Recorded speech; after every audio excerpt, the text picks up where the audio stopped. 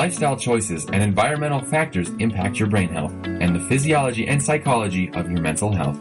When you're ready to turn your brain on to get your game on, listen to In Your Head Radio.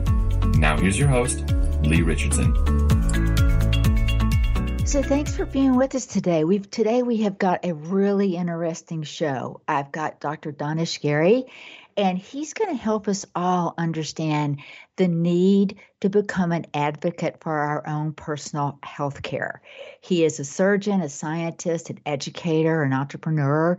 He has worked at the University of Colorado, Cleveland Clinic, which is one of my favorite, Case Western Reserve University. He's published more than 200 scientific articles. He's led numerous scientific and clinical panels and trained hundreds of students, residents, fellows, and junior faculty.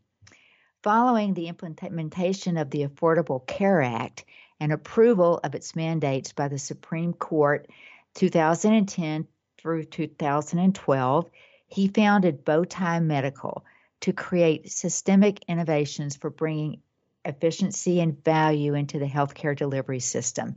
And I don't think there's a listener out there that hasn't experienced some frustration dealing with the healthcare delivery system.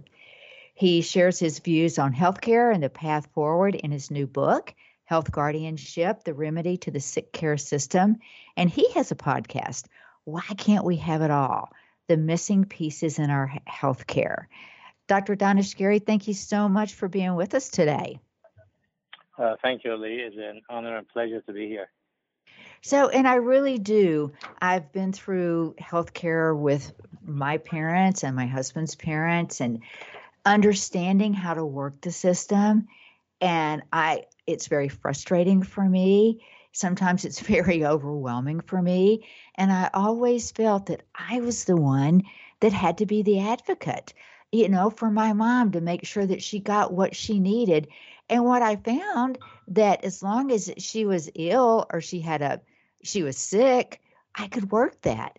But when I tried to work on her wellness and preventative, I had a lot harder time.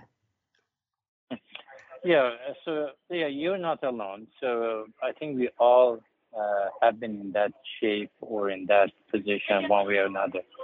The fact of the matter is that the healthcare is a complex service. It deals with our vulnerability, it deals with our mortality, and so forth. That's why historically, if you go back, the medicine man and the religious man were the same. Actually, in Pharaoh's time, in the old Egyptian time, they used to bury the medicine man with the king to have the pleasure of taking care of him after life.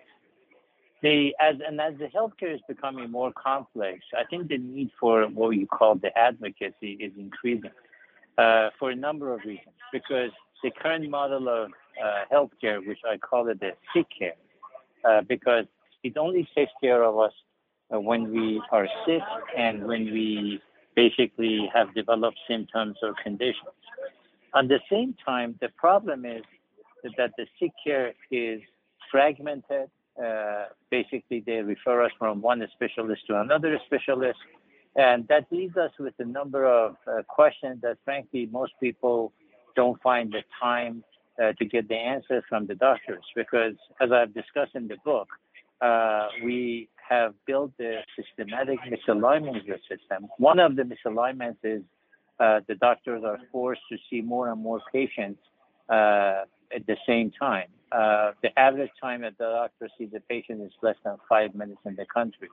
So imagine you drive for half an hour or what, depending on where you are, and you go and you wait for half an hour, and then you just zoom in and zoom out to be seen for 5 minutes.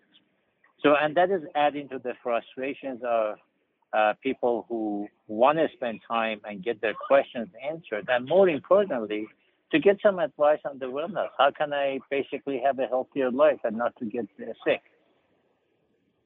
Well, I know one of my biggest frustrations was when trying to help my family was I know what America's healthcare system, it's the most expensive in the world, but we don't get the better outcomes.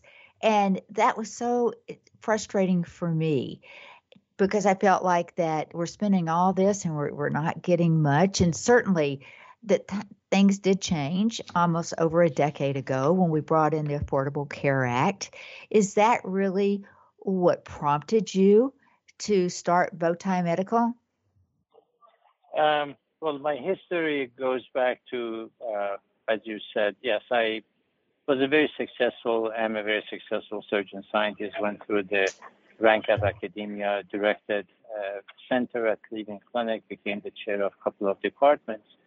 And because of that success, I was asked to serve on the board of a health system, about $3 billion in revenue, about 11 hospitals. And during the serving on the board, my eyes opened to the fact that the healthcare really has become a sick care. The healthcare in our country now is delivered through 5,000 hospitals that have become financial institutions. Like any other financial institutions, our system set up a projected clinical volumes that we needed to generate that year in terms of surgeries, procedures, tests, and so forth. Those clinical volume targets were shoved down through the ranks, through the chairmen like myself, to the doctors and the faculty. And that is how the system has become.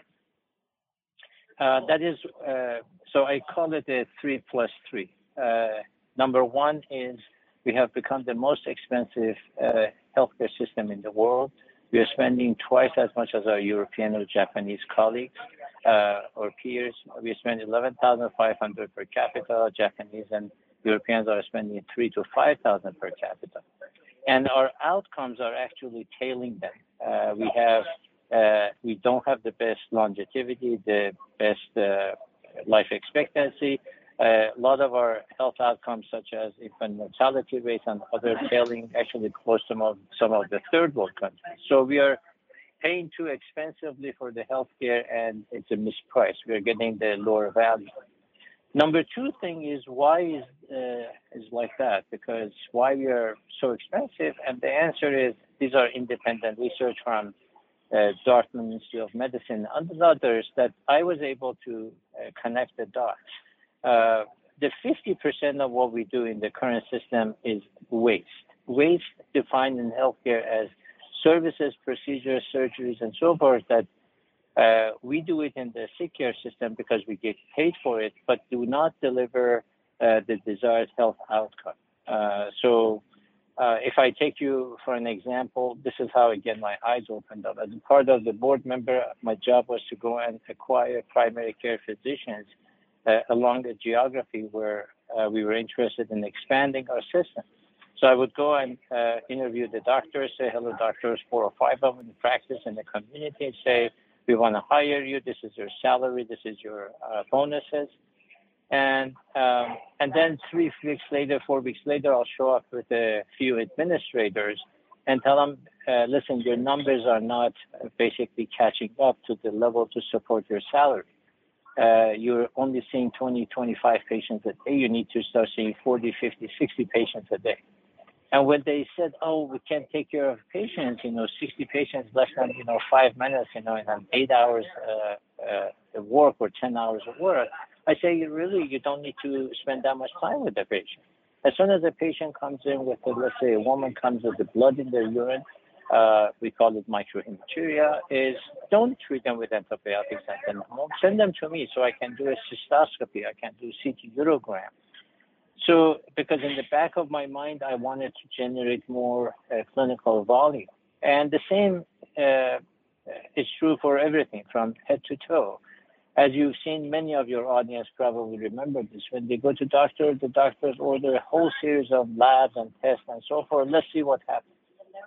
And a part of this is that they want to diagnose. A part of it, though, goes back to the fact that as soon as the doctors fell below that level of productivity, they would be called to my office and I say, your numbers don't look good. I'm going to withhold 10% of your salary. There's a terminology in the current system used called pay for performance, P4P. And what that is that the more patients you see, the more tests and procedures you order, the higher chance you get more money. And we have transferred this to a very kind of really accounting methodology. We call it the related value unit, RVUs. The more RVUs the doctors generate, the more money they make. So what this has done, the employment of the physicians by the hospitals has created the first dysfunction and the first misalignment between the doctor and the patient. If 100 years ago, if I was the doctor and you and I lived in the same neighborhood, we both went to the same grocery store, to the same butchery and bakery, we knew each other, and I knew I'm your agent. I'm there to serve you and your family to stay healthy. That space, that relationship now has been filled with at least 20 intermediaries, from insurance companies to the employers to the hospitals and so forth, and have made it most expensive for the consumer and intolerable, frankly, for doctors. Most of doctors, they didn't go to medical school to become rich and wealthy. They went there because they wanted to help people. The current system by which the hospitals have become financial institutions is making extremely difficult for the doctors to do their intended work. So with that difficulty, and you know what puzzles me is because as we look ahead, I was reading a report by the World Health Organization, and they're saying that by 2030, half of the worldwide economic impact of disability is going to come from brain-related diseases, Alzheimer's, dementia. So when I look ahead and I see, used to, when I thought of a chronic condition, I thought of something more like cancer or, a disease, but we've progressed there. And when you look at where we are with brain health, that's my concern, is how are the 1 out of 3 adults are going to suffer from either Alzheimer's or dementia. How are they going to get the care they need? Right. So you picked up a very good subject because mental health, as you mentioned, is the kind of next level of chronic conditions. As you have witnessed in our country, the rate of obesity is increasing significantly. Now somewhere about in some states, half of the population are obese. The rate of diabetes, especially type 2 diabetes, increasing, and so forth. So let me take you through a little historical background to give this kind of historical perspectives. And as you know, I call this health guardianship, and I called it a bow tie health guardianship. If you imagine the bow tie is made of a knot and a wing on the right side and a wing on the left side, if you're looking at it. The bow tie risk management is a concept that the knot of the bow tie is an event we want to prevent, or is an event that is undesirable. An example of that could be a chemical spill. An example of that could be a fire. An example of that would be an airline crash, or in our case, a chronic condition such as obesity, diabetes, mental health. What has happened over the past 100 years? About 100 years ago, infectious diseases were number one cause of death. You've read it historically. And we soon discovered that in order to eliminate the infectious diseases, we need to stay on the left side of the knot of the bow tie to prevent that, because it was difficult, if not impossible, for individuals to have their own source of water and food. So we created public health to create basically foundations for clean water, clean food, vaccination. And as a result, we eliminated the infectious diseases number one cause of death. Then we tackled the next set of conditions. This next cause of death was cardiovascular. The next one was cancer, then trauma. During that process, we focused on the right side of the bow tie. We waited for the chest pain to happen. We waited for stroke happen, for obesity, because now we worked on diagnostic and therapeutic tools to basically diagnose the heart attack with the angiography, or diagnose the cancer with the CT scan or MRI and what have you.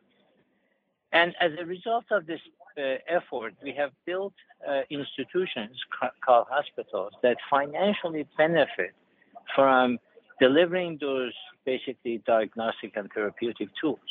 And therefore, the more people have chronic conditions, the more people have obesity, cardiovascular, and so forth, the more these hospitals can produce those clinical volumes and make more money. So at the same time, we have learned scientifically about the risk factors for these conditions, for obesity, for diabetes, for mental health, cardiovascular. But we lack institutions or organizations who can focus on the left side of the bow tie to prevent these conditions from happening. So most of it is a kind of a lip service, because the basically diseases and people with sickness, they make revenue for the hospitals. But if you and I remain healthy throughout our entire 80, 90 years, we won't basically, hospital won't make any money off of it. So in order to eliminate or reduce the risk of any future chronic condition, and including the existing chronic conditions, we need to turn our attention to the left side of the bow tie and basically identify the risk factors and try to reduce or eliminate them. And other industries have done this to extremely successful level. I'll give you an example of the airlines. The very first flight took place about 118 years ago. Within the past 118 years, we have created the safest mode of transportation in the world simply by focusing on the left side of the bow tie, because we said from the beginning that airline crash is not an option. We are going to put our entire scientific, logistic intelligence on the left side and prevent the airline crash. That's why the airline industry is filled with pre-flight checklist and risk mitigation and risk reduction. And that's why the airlines have become the safest mode of transportation. The cars and animals kill more people on the ground, the airlines on the air.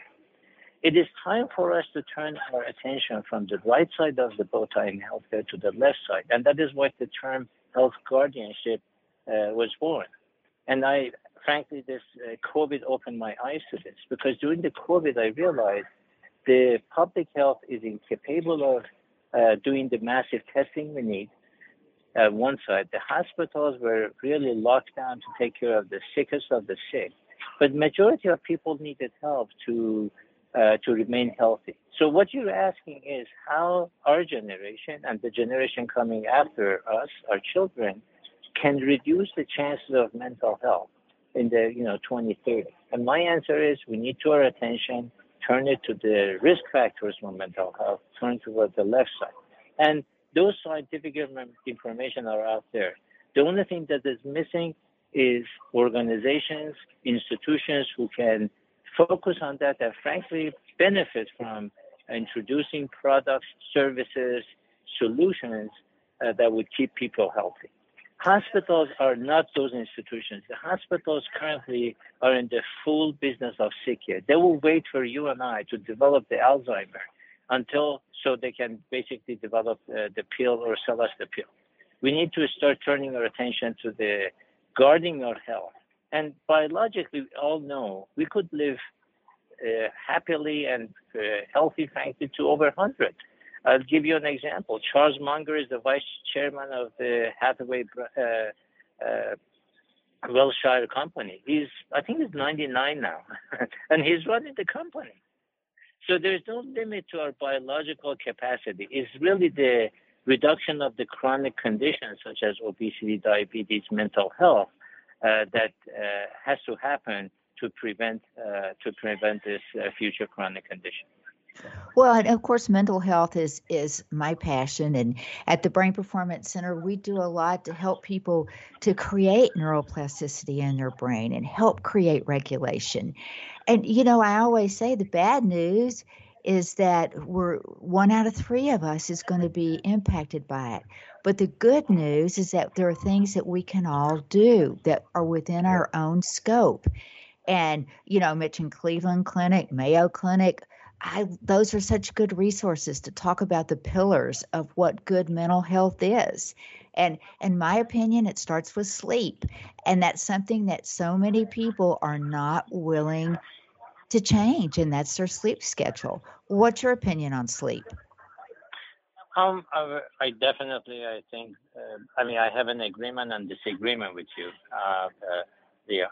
There's no question that the health guardianship. One of the pillars of the health guardianship is good rest, sleep, and rest. However, I disagree that the Mayo Clinic and Cleveland Clinic of the world are the holders of health guardianship. Oh, They're no, the no, some no, of no, the no. That wasn't. I just used them yeah, as a reference because I do use them as a reference. But no, you're sure, exactly right. sure. Right. So is the again we can, and I'm not an expert on the mental health, but I know for a fact, very much like COVID showed us, people who have underlying chronic conditions such as obesity, people who have underlying conditions such as diabetes and so forth, they're much more prone to have mental health issues at the later stage of life. If people who are active and they don't have the chronic conditions, the fact is they're the one who can go outside, be active with their families and communities, both physically and mentally active, and the chances of mental health is much lower in those cohorts. Again, I don't have a magic solution to offer to people like yourself who are very and correctly so concerned about the future of mental health. My overall kind of surgeon scientist hat is we have too long focused on disease management. We wait for the symptoms to happen before we act. One of my friends made the example is if I'm running on a meadow, the current model of sick care, and there's a cliff coming up. The current model of the hospital delivered sick care is they wait until I fall off the cliff and there's an ambulance down there to take me, to care. Whereas the better solution is to put a number of warning signs up front and deviate my path from falling off the cliff. And I think that is where we are dealing with the mental health. The mental health is very much related to lack of sleep, stress, obesity, diabetes. A lot of socioeconomical issues play a role in the mental health. As you know, over the past few years, the issue of the drug addiction and opioid is playing a significant role.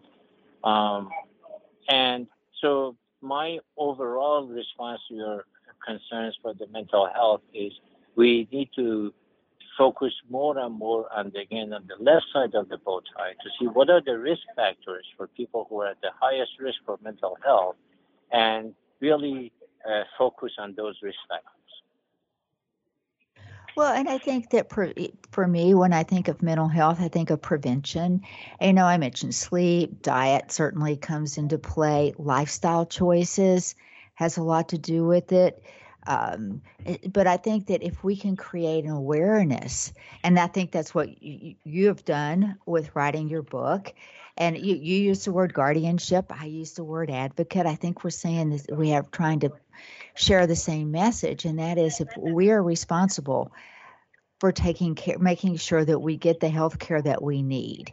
And I love the fact that the title of your book, Why Can't We Have It All? We've got about 5 minutes before we go to break. And when we come back, we'll talk about the book. But if we use these last few minutes, what are the takeaways that you want our listeners to take with them? Number one takeaway is be in charge of your own health.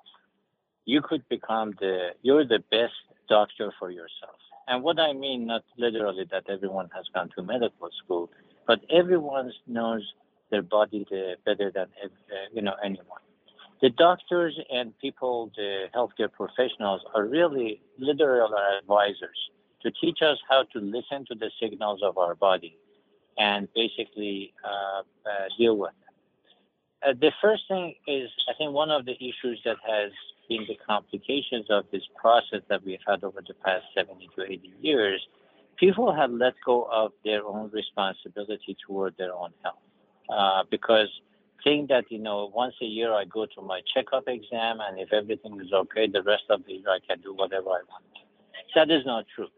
There's significant data coming out against the annual checkup exam because our biology really goes through changes every single day, every single minute. We need to have an awareness of our body on a daily basis, not on once a year. There are some early indications of what are the healthy habits. We know that now by Our weight is a indication of whether we are healthy or not. A body mass index of over 25 is not healthy. And as you've seen, the market is filled with the diets. I call them a yo-yo diet. At one point, whoever says, by God, I have to take control of my weight, and I'm going to watch what I eat, I'm going to include exercise and physical activity into my daily work. That is the first and the most important, the most fundamental part of taking control of the health.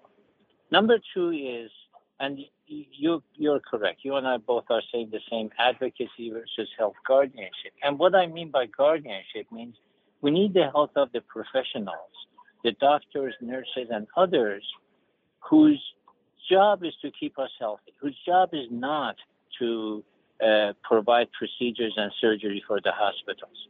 And the first solution for that is a movement has started in the country called direct primary care. Some people call it concierge care, where you go and pay a monthly fee to a doctor's office, and the doctor becomes really your agent. You have 24/7 access to the primary care, which is more than 90% of the care we need. And it is through that interaction that you can start investing in your own health. When we come back from the break, I'll tell you how basically we can take this concept of the health guardianship and transfer the existing sick care system into really a healthcare system. If we do this, if we identify the risk factors for our health and take control of them with the help of the professionals who are committed to keeping us healthy, they're not the agent of the hospitals or financial institutions to make money off of our sickness. We have the God-given biological potential to live well beyond 100 years of age without chronic conditions. Well, thank you. I think that's a great comment to leave our listeners with. And you mentioned stress, and so many people are concerned about the impact that stress has on their body. I encourage them to stop and think about the impact that stress has on their brain and their mind. Stay with us. We'll be right back, and you can learn more.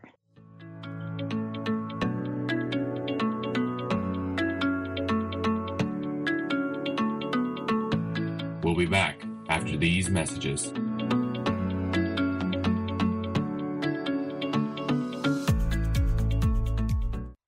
It's the Fitness Minute with fitness expert Annette Hammond. The New York Times reported that the benefits of eating a solid breakfast are hard to dispute. They cited emerging research that suggests another advantage to consistently eating breakfast is a reduced risk of type 2 diabetes. A study published in the American Journal of Clinical Nutrition showed that people who skipped breakfast on a regular basis had a 21% higher risk of developing diabetes. We know that those who omit breakfast suffer setbacks in memory, mood, and energy levels.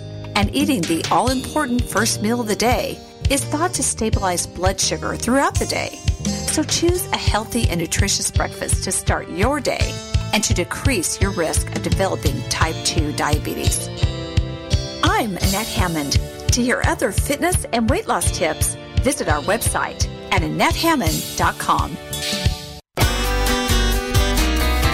It's merging neighborhood. It's summertime, and you know what that means. Attack of the mosquitoes. Other names for the mosquito are galley nipper, Katy nipper, gabber napper, and gelly whopper. A quote from the 1906 book, The Parsons Boys, asserts that galley nippers are so called because at each nip, they took a gallon. Mitzi is a deceptively cute shortening of mosquito that might be heard in Ohio.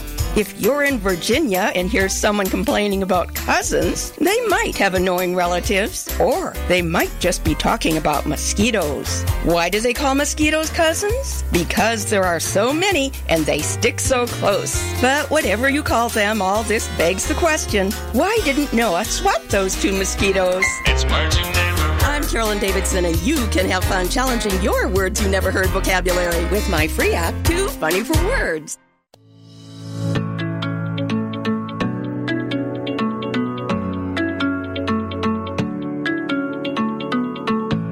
We're back. Now here's your host, Leigh Richardson. So thanks for staying with us and rejoining us. I think we have a lot more to talk about and a lot more of information to share to help you understand what you can do for yourself. And I think that before we went to break, Dr. Daneshgari, you were going to kind of give us some tips. What do you have to share with us?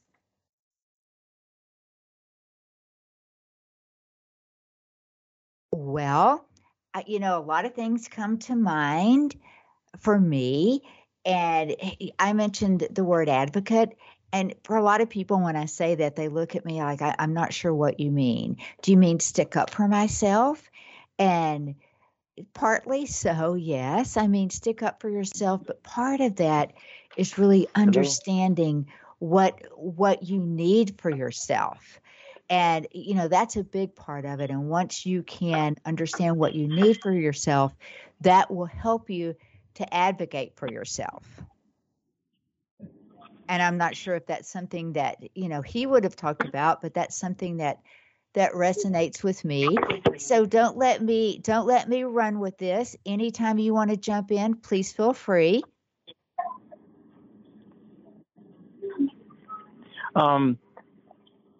Hi, Leo. I'm glad to be back.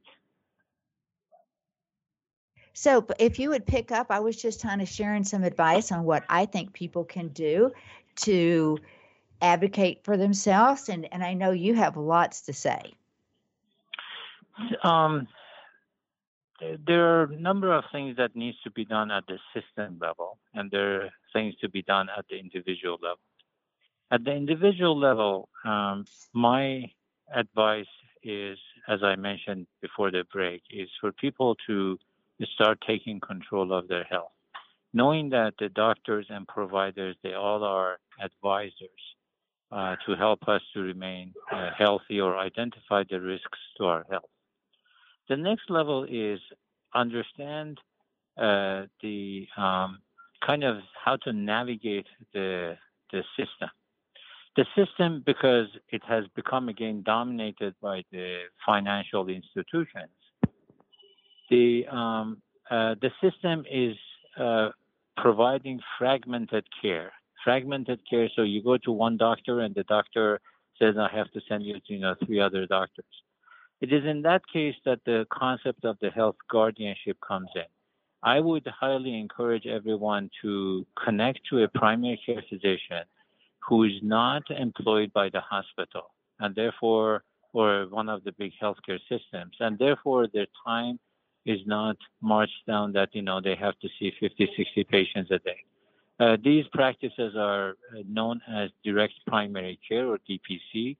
You go and pay somewhere between $75 to $100 per member per person per month, but that doctor becomes really your agent of health.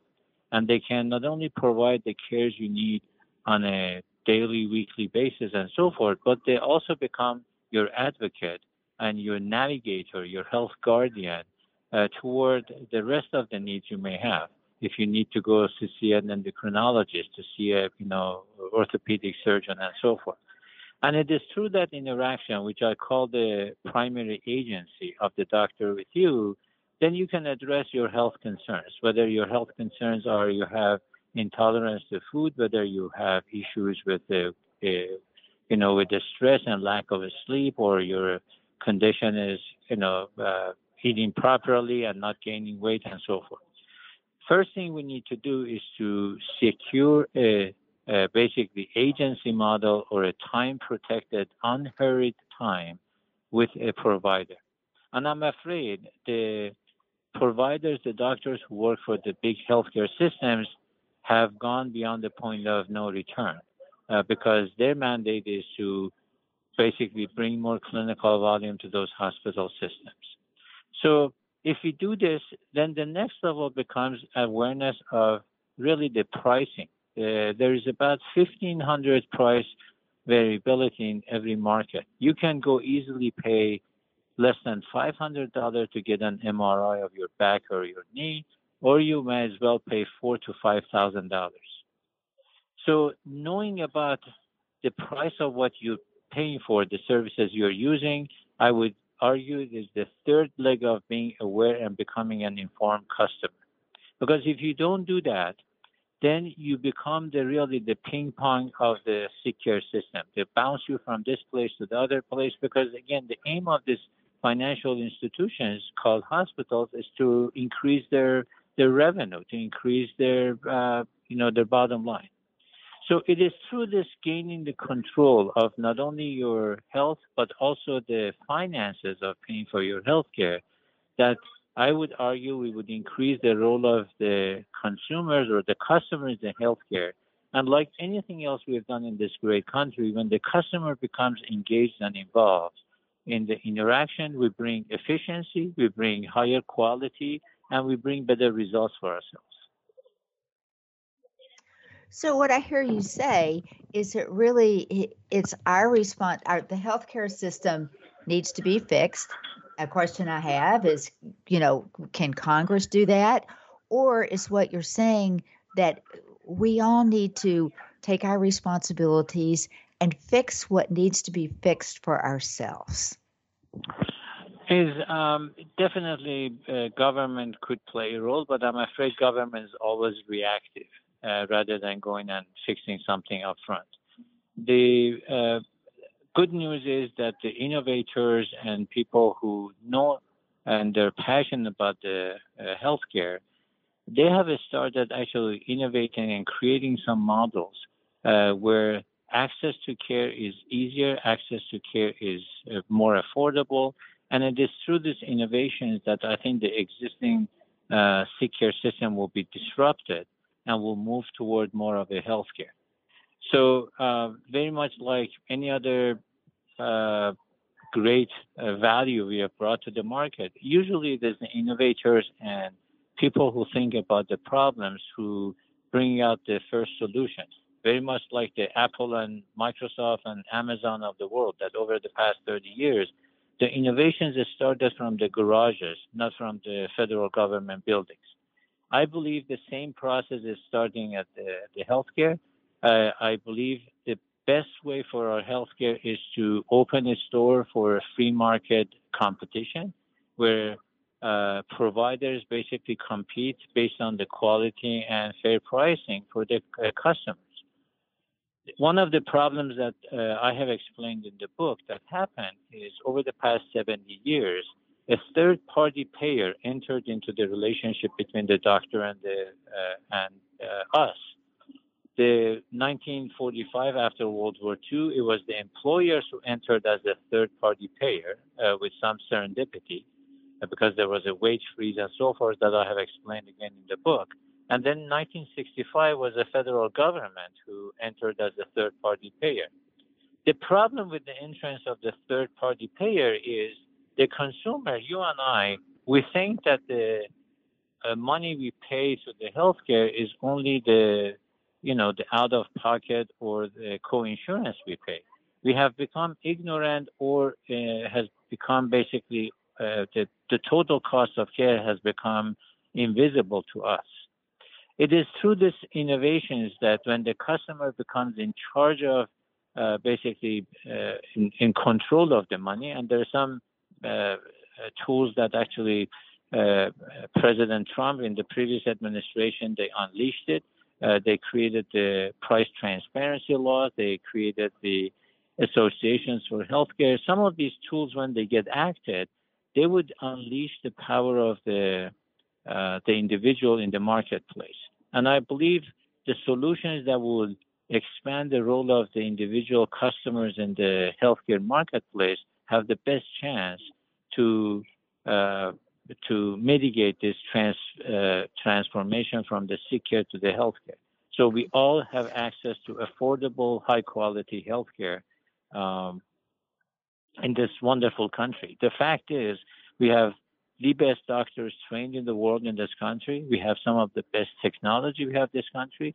We just have some systematic misalignment in the system, as I explained, the relationship between primary care and the doctors, but then the primary care and the patients who now has been intermediated with the hospitals.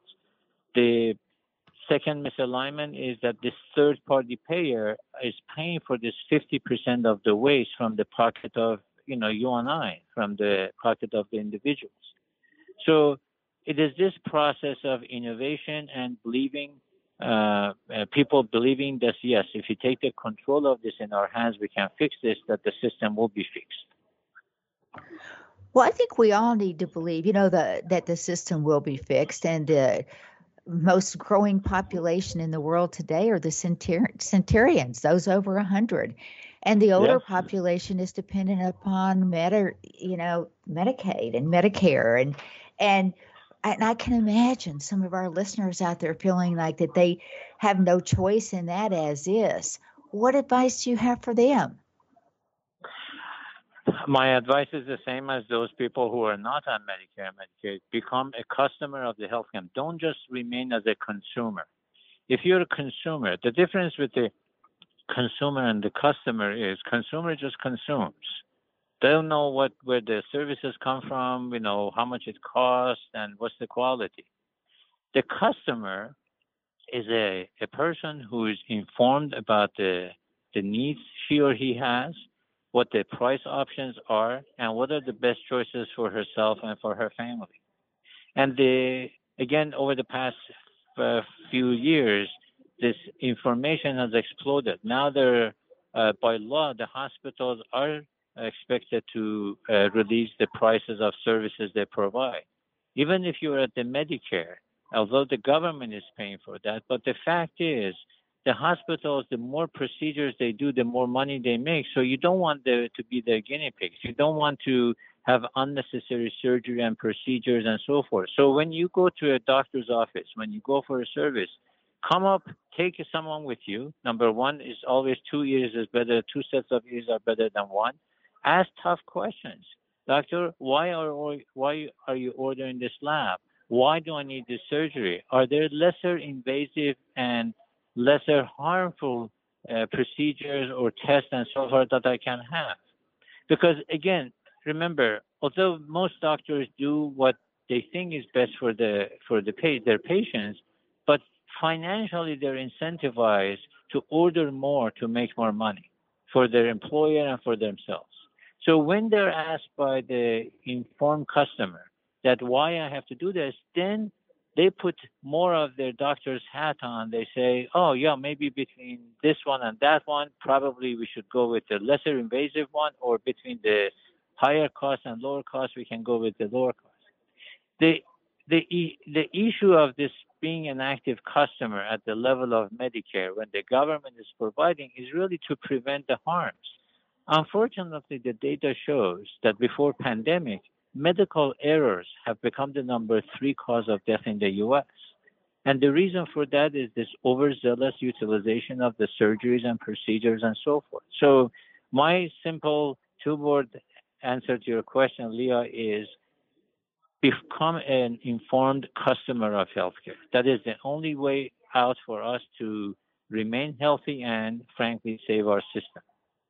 I love that. I love that you make a difference between a consumer and a customer, because it is our choice. And I think that sometimes we feel overwhelmed, we feel beat down, we feel like that we don't have the power. And we do. We absolutely do. We have to step up and we have to own it. So I have another question for you. So a lot of times, many times, I've had clients come to me because a lot of the clients that come to the Brain Performance Center maybe don't want to be on medication for anxiety or depression or ADHD. And they want to get off of that medication. And they'll always ask me, well, I've been told that I need to take this prescription. What is your opinion? And my opinion is, one, I'm not licensed to manage medication. My personal opinion is medication has not worked that well for me. So it would never be my first choice of treatment. Right. And I'm so curious about that, because clients will say, well, how do I tell my doctor that, how do I tell my doctor I don't want to get on the medication? And my response is, well, I understand exactly what you just said. Those words are pretty clear. How would you respond to that question or to that issue? I would actually, frankly, respond the same you did. Remember, the healthcare, what we do in the healthcare, everything we do in the healthcare from the pills to procedures to tests, has a side effect or a complication. There's a terminology used, and I have presented in the book, called the reversed U philosophy. Reversed U says too little of something and too much of the same thing, they both are bad. Few examples. Too little of blood pressure is not good. You'll faint. Too much of blood pressure is not good. Too little of sugar is not good. Too much of sugar is not good. Too little of food is not good. Too much of food is not good. And the healthcare is the same. Is too little of access to healthcare or doing things is not good. You're living subpar, and too much of sick care services, healthcare things are bad. There's no question that, again, these are not my research. These are independent research performed by, the Dartmouth Institute of Health. At least one third of the services, meaning medications, procedure, tests that are prescribed in today's world, are unnecessary. Not only are unnecessary, they're harmful. So I have an 89-year-old mom. I love her to death. When she had a little episode about a few months ago, went to the hospital. When we came out of the hospital, they had put her on 8 types of medications. I went through her medication, eliminated 6 of them, and she only remains on 2 medications because the side effects and the complications of those medications far exceed the benefits to that. I just so appreciate your answer, because you are a scientist and a medical doctor, and I am not, but I love feeling and knowing that the opinion and the thoughts are shared in that community. And that gives me hope. That gives me hope that we can start to operate a different way, because what I have found in my center is oftentimes when medication is brought into the situation, it can make it worse. 100%. Many of, again, what I said, 1/3 of the death in the U.S. is related to medical errors. And these are medical errors that have led to death. There are a ton more medical, basically, complications, side effects that happens on a daily thing because this whole overzealous prescription of medications and procedures and so forth. And there is a ton of scientific data supporting this fact that even the medications that they go through the FDA approval, when it comes to the general market, has to be dealt with extreme precautions, because it takes many, many years, if not decades, for a medication to declare really its benefits or harms. So I, as a physician myself, I am extremely, extremely cautious before I give medication to anyone, including myself and my family members. And I said, when a member of family goes to a normal doctor, again, the doctors within the hospital-based sick care system, I come in, I go through their medication, and easily I eliminate about 1/3 of the medications. I think just opening up the conversation on medication is, because that's where it starts for many of us. We are. It's interesting to me to think that if you never got started down that path, where would you go? You started on the path of what? The medication, you mean? The medication. Yeah, there again is going back to being an active customer. There are endless resources of information. I would get second opinion, third opinion. I would, because our bodies are really the most valuable assets we have. If any salesperson comes to your front door and says, "Here it is, Leigh, put this on your doors," you don't just go and put it on it. Is the medications are every single medications. Again, our knowledge of our body has advanced significantly, but still we are limited. We identify one biochemical path and we come up with one medication. We take him through some clinical trials. The largest clinical trials have, enrolled about 1,000 to 2,000, members on them or participants, because they're very expensive. They come up with some biostatistical significance that shows some difference. But really where the rubber hits the road, when that medication is released to the market and average people who were not participating in those clinical studies, they basically take. I'm not trying to bash the medication or the efforts of our wonderful pharmaceutical companies who spend, endless resources to bring solutions. But I want to go from a kind of an unnecessary care and wastefulness of the system, because the doctors are so shortcut for their times. And the average time the doctor sees a patient in the U.S. is less than 5 minutes. And therefore, it's much easier for them to write a prescription than sit down and for half an hour to understand what are the things you can do in your life that could basically have the same impact or if not better of that medication. That is where I'm trying to get at. Just don't take it with the face value. Do your job, act on your responsibility as an informed customer. And that is great advice. And, I was listening to you and I was thinking, there's nothing wrong with saying, I'd like to book an appointment with you and I'm happy to pay cash, where we can just sit down and spend time and talk about what my options are. Absolutely. If you want to spend money in investing in your future, spend that money in investing in your health. Absolutely. I think that's, what is it, the saying, health is wealth? And I believe that. Absolutely. And that is really the motto of health guardianship. As I said, you said the title of the book is The Health Guardianship, the Remedy to the Sick Care System. As you know, I have founded a company based on the same concept called Bowtie Medical. And our motto at the Bowtie Medical is, our aim is for our members never become a patient. And we have eliminated time as a constraint in interaction between us and our members, because that is the most valuable thing we can give to our members, to spend the time to discuss what their needs are and how we can improve their life overall. Because at the foundation, we believe that all of us have the biological potential, biological capacity to live a fulfilled life beyond 100 without chronic condition. I love that. And we both have referenced the book a couple of times. We've got about 3 minutes left. Can we talk just a little bit about the book? I know it's on Amazon. Where else is it available? It's on Amazon. The easiest place people can find the book is called Health Guardianship, the Remedy to the Sick Care System. It came out in end of last year and soon became actually #1 Amazon bestseller in healthcare.